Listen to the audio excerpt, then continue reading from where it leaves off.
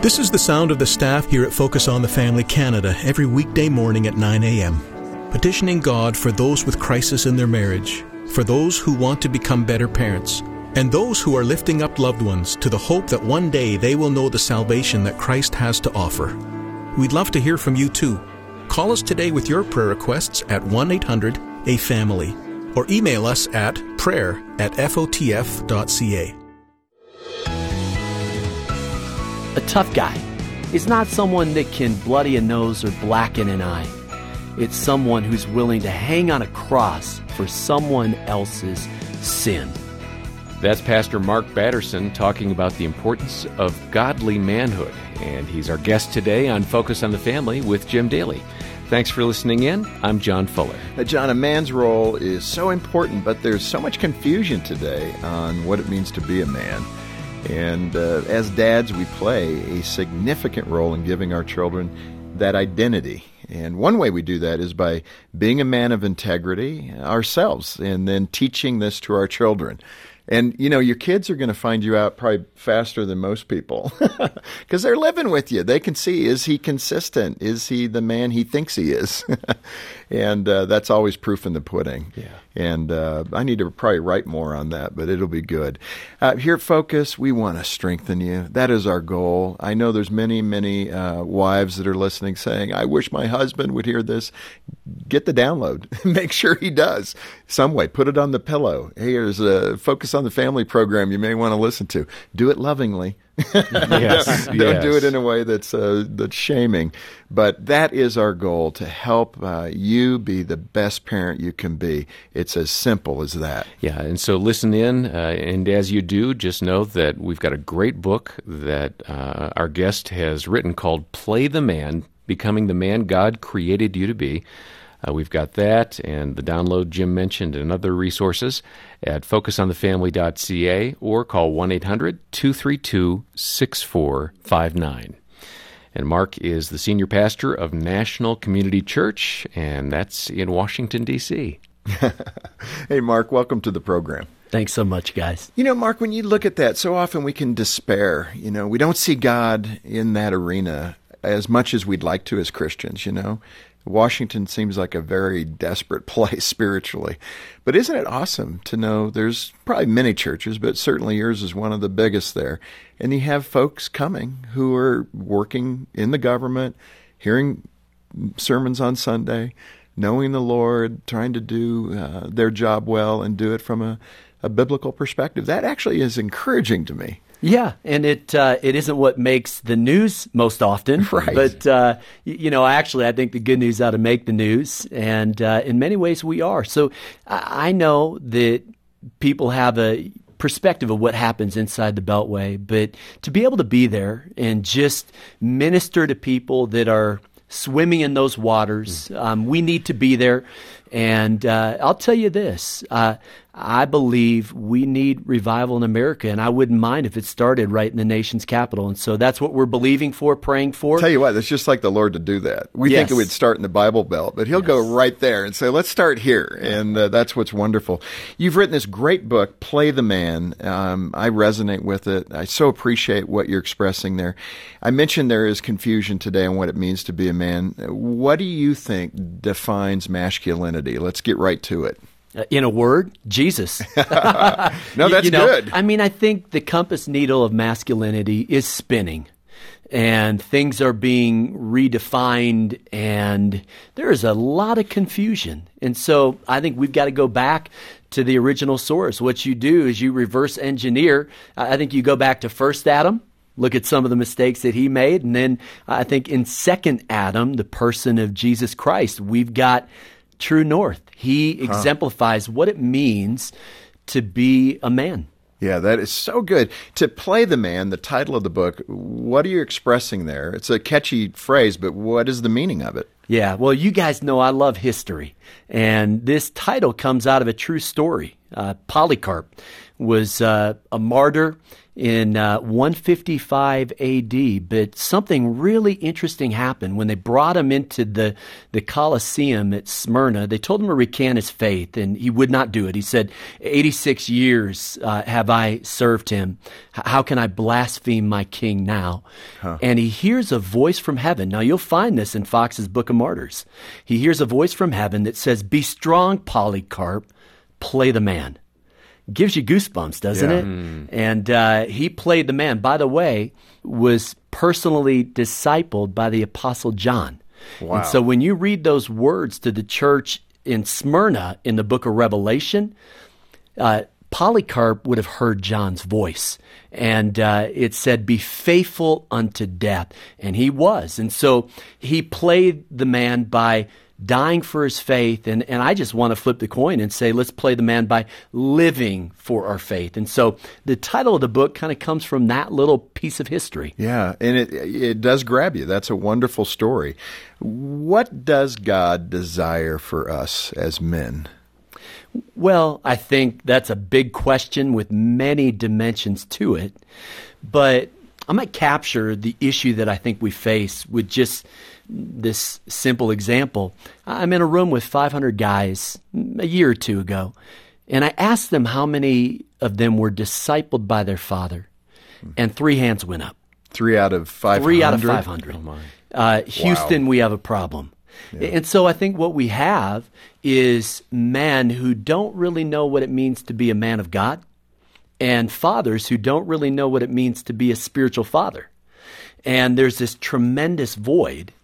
And in that void, you can hear that last verse of the Old Testament, this kind of plea that God would turn the hearts of the fathers to their children. Yeah. And I think that's really the heartbeat of this book and the reason behind me writing it. Well, and that's why we resonate with the message. That's certainly the mission here at Focus on the Family for parents, but for men, for dads to really be engaged with their families. And that's critically important to helping your children grow into the spiritual people they can be and should be. You're a pastor. Do you think the church is teaching us how to be godly men? Or is this, so often now when I'm on the road speaking like you do, men will say, it doesn't fit me. My wife loves it, but church for me is not meeting a need in me. What are they expressing when they say that? And what are we doing perhaps wrong when it comes to men being engaged with church? Yeah. Well, let's be honest. Many churches are answering questions that people aren't asking. And so what we have is this culture that is having lots of conversation about gender, about sexuality.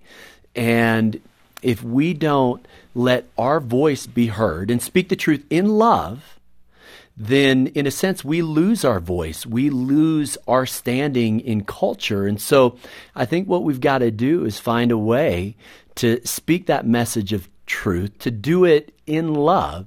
And, the second that you bring up male and female, and here we are with, hashtag Me Too and everything else that's happening in our culture, it's almost like we're tentative or afraid to kind of speak into this.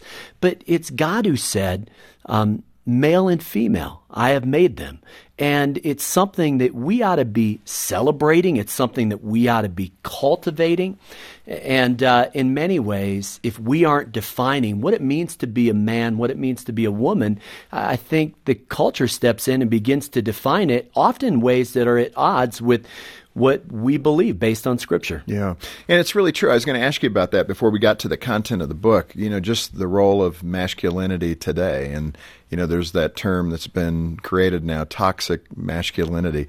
It's almost like men's backs are up against the wall. And there certainly are bad men that have done horrific things. But I appreciate in the news media when they say this doesn't apply to every man. I mean, not all men behave badly. And it's almost like there's a cultural acceptance that if you're a man, you're going to be doing things you shouldn't do.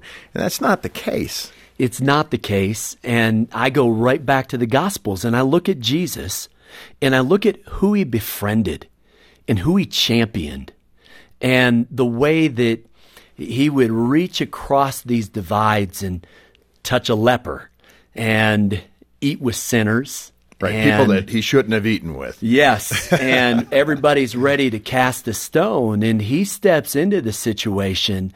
And I think we've got to go back to not just understanding who Jesus is, but look at the way that he interacted with the culture that he was in. Yeah. And I think in the person of Jesus, we have this incredible, Son of Man, Son of God, Lamb of God, Lion of the tribe of Judah. Which one is it?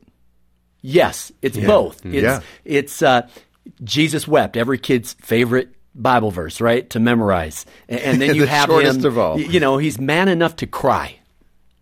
But he also walks into the temple and he turns tables over.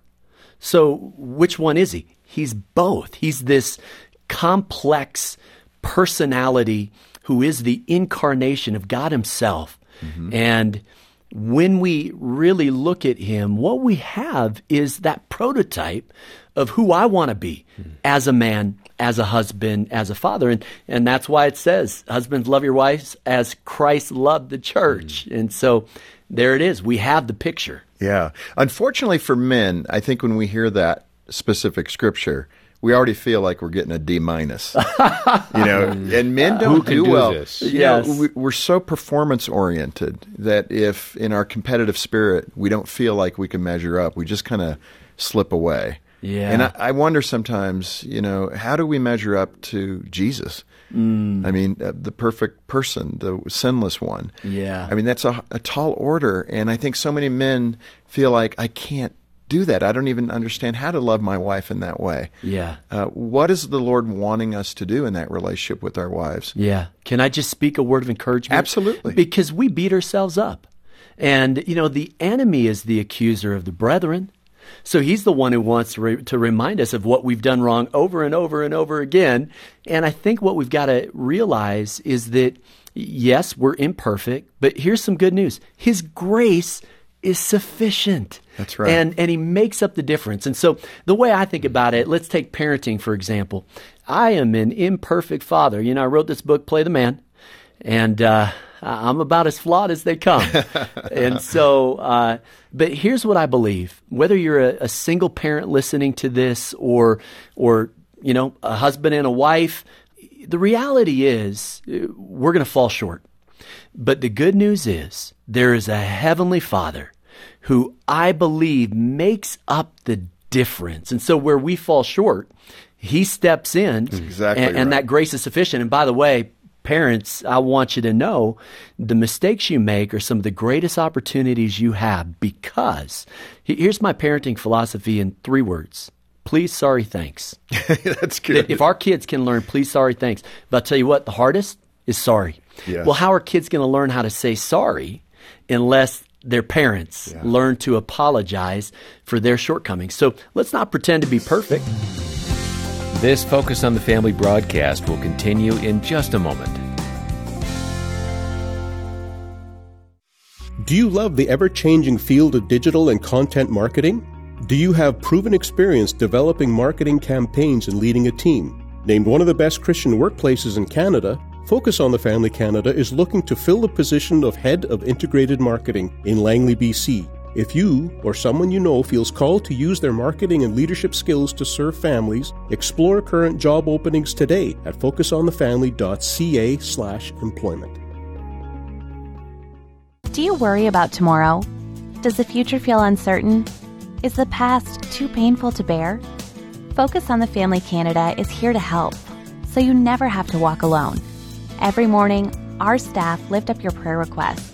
If your burdens are too much to carry on your own, you can request a free, one-time call with one of our counselors at focusonthefamily.ca today. That's focusonthefamily.ca.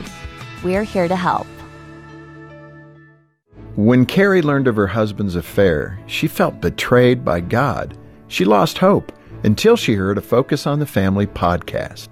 It was just kind of like God was sitting there with me, bringing this podcast to me and saying, listen, other people have gone before you and it'll be okay. You can trust me. I'm Jim Daly. Together we can rescue broken marriages like Carrie's and give families hope.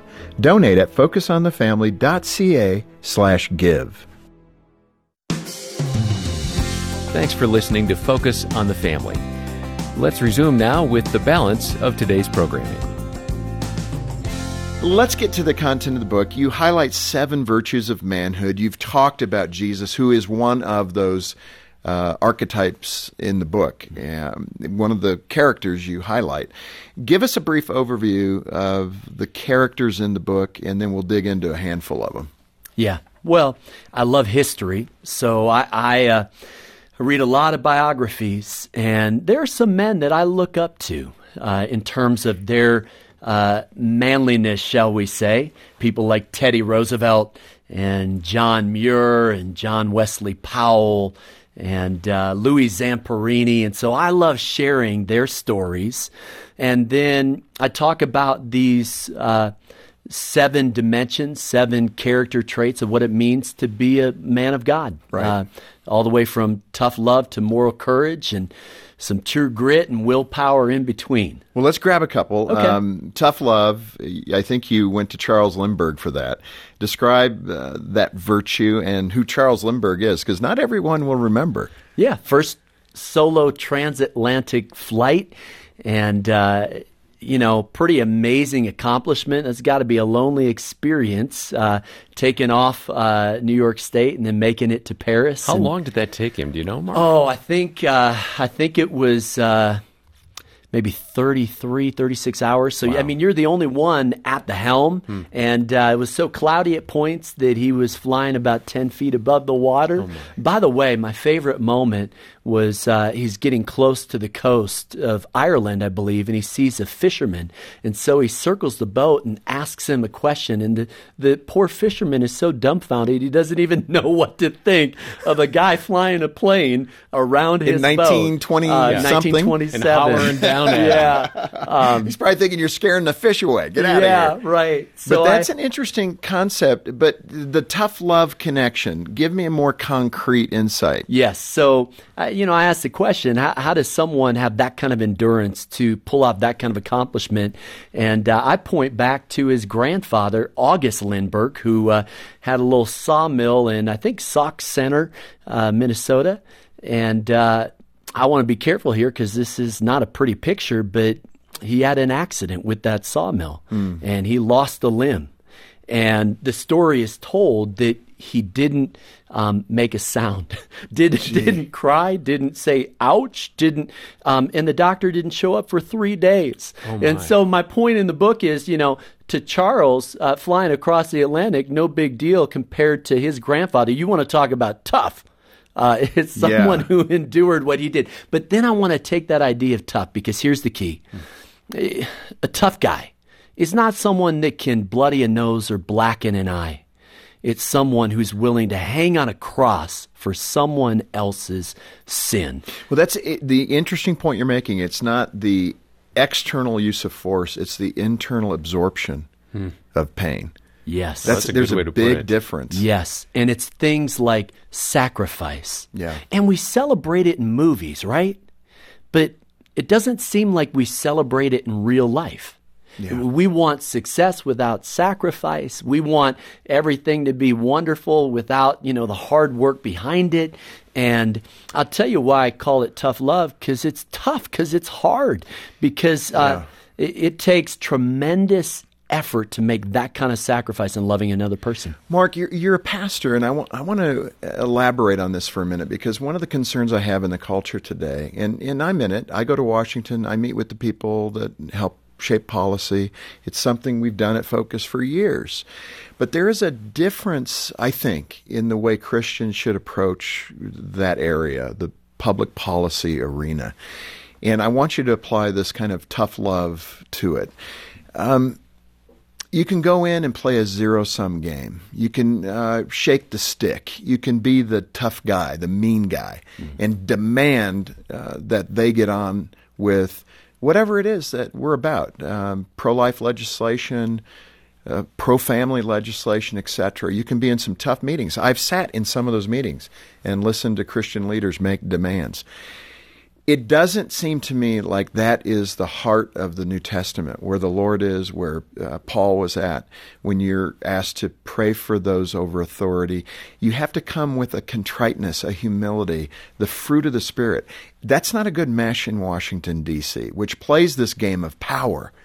And I think the question I want to ask you is, and I struggle with this personally, because I want to win. I want to be Peter in the garden. I want to strap on the sword and make sure my side comes out ahead. Yes. Then there's this whole other side of me, which I think is the Holy Spirit in me, saying, act like Stephen. Be willing to lay your life down. It's not that kind of game. I don't play that game. If you're going to swing that sword, you're going to die by the sword. Just what Jesus did in rebuking Peter in the garden. Help me, just speak to me as a person who's in the cultural battle. How do I maintain the character of Christ in an environment that acts so un-Christ-like? Well, I think you have to go back to the foot of the cross on a daily basis, right? You have to go back to that place where that kind of love is modeled for us. Jim, I think we would rather be right than righteous. And I think there's an issue there. Now, let me say this. John 1 says that Jesus was full of grace and truth.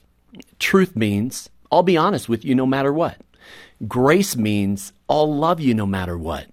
I found that most people kind of have a tendency towards one or the other, that truthful person that maybe needs a little more grace, or that graceful person that needs a little bit more truth.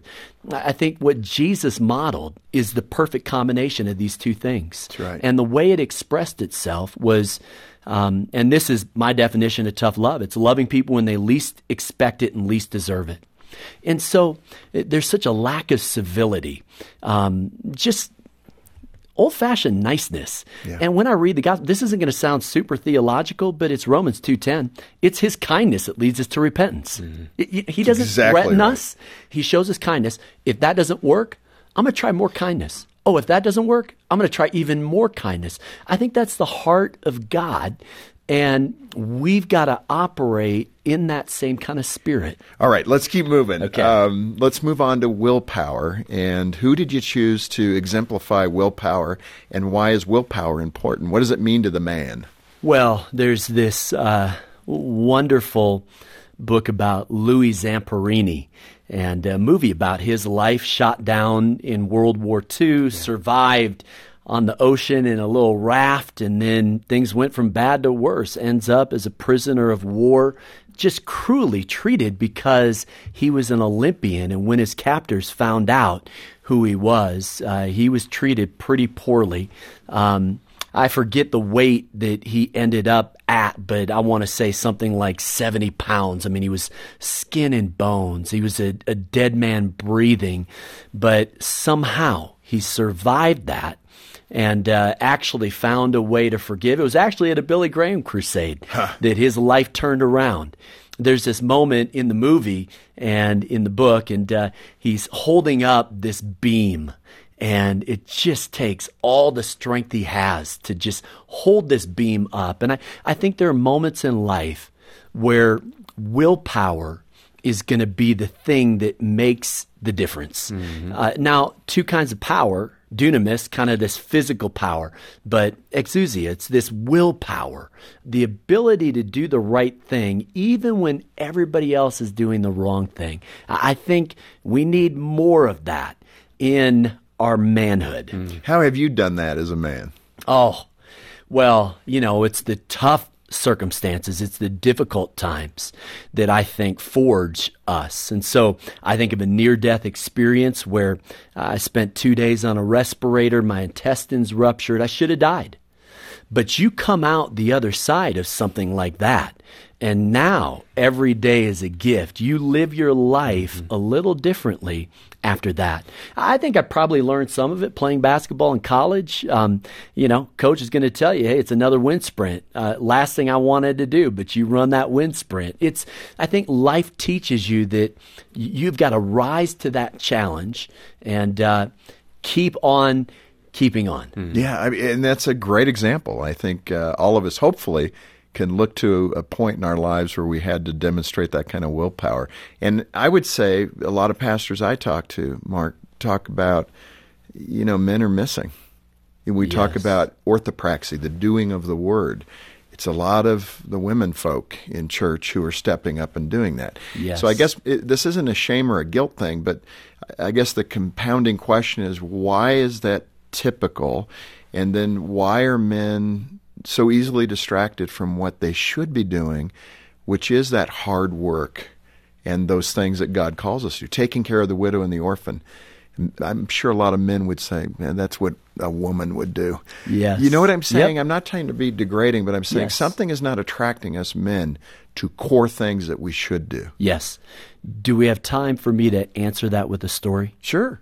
You know, I'm in the Galapagos Islands on a mission trip years ago, and it's this incredible wildlife. You know, we're swimming with sea lions, and there are pelicans that look like prehistoric pterodactyls circling our boat and dive bombing for fish. And then there are these iguanas. And long story short, I go home, and I go to the National Zoo a couple of weeks later, and I'm walking through the ape house, and I'm thinking to myself, one, much more exciting being out in nature and experiencing kind of this wildlife in its natural habitat. And this crazy thought crosses my mind. I wonder if churches do to people what zoos do to animals. Huh. We cage them, and we want to tame them in the name of Christ, and we want to remove the danger and remove the risk. And then I juxtapose that again with the Gospels and the fact that 11 out of the 12 disciples were martyred for their faith. Listen, Jesus didn't die just to keep us safe, died to make us dangerous.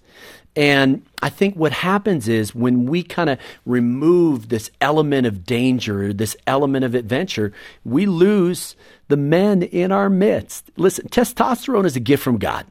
But like anything else, it's got to be sanctified and channeled in a way that glorifies God.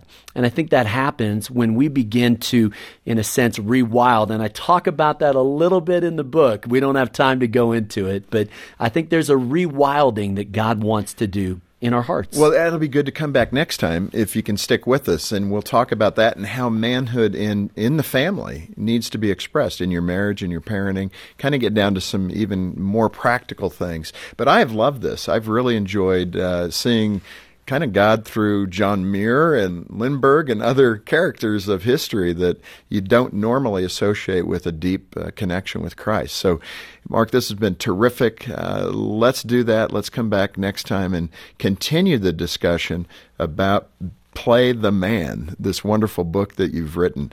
Let me turn to the listener also and say today's program has highlighted why we exist. We want to help you grow as a man, as a husband, as a dad.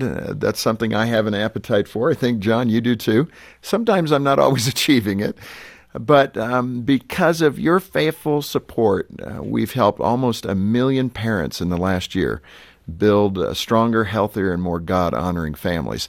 If we've helped you, would you join us in ministering to others and make a donation to Focus on the Family Canada today? You can make a generous donation today of any amount, and also get a copy of Mark's book, Play the Man, and a CD or instant download of this broadcast at focusonthefamily.ca, or when you call 800-232-6459. On behalf of Jim Daly and the entire team, thanks for listening to Focus on the Family today. I'm John Fuller, inviting you back tomorrow. We'll continue the conversation with Mark Batterson and once more help you and your family thrive in Christ.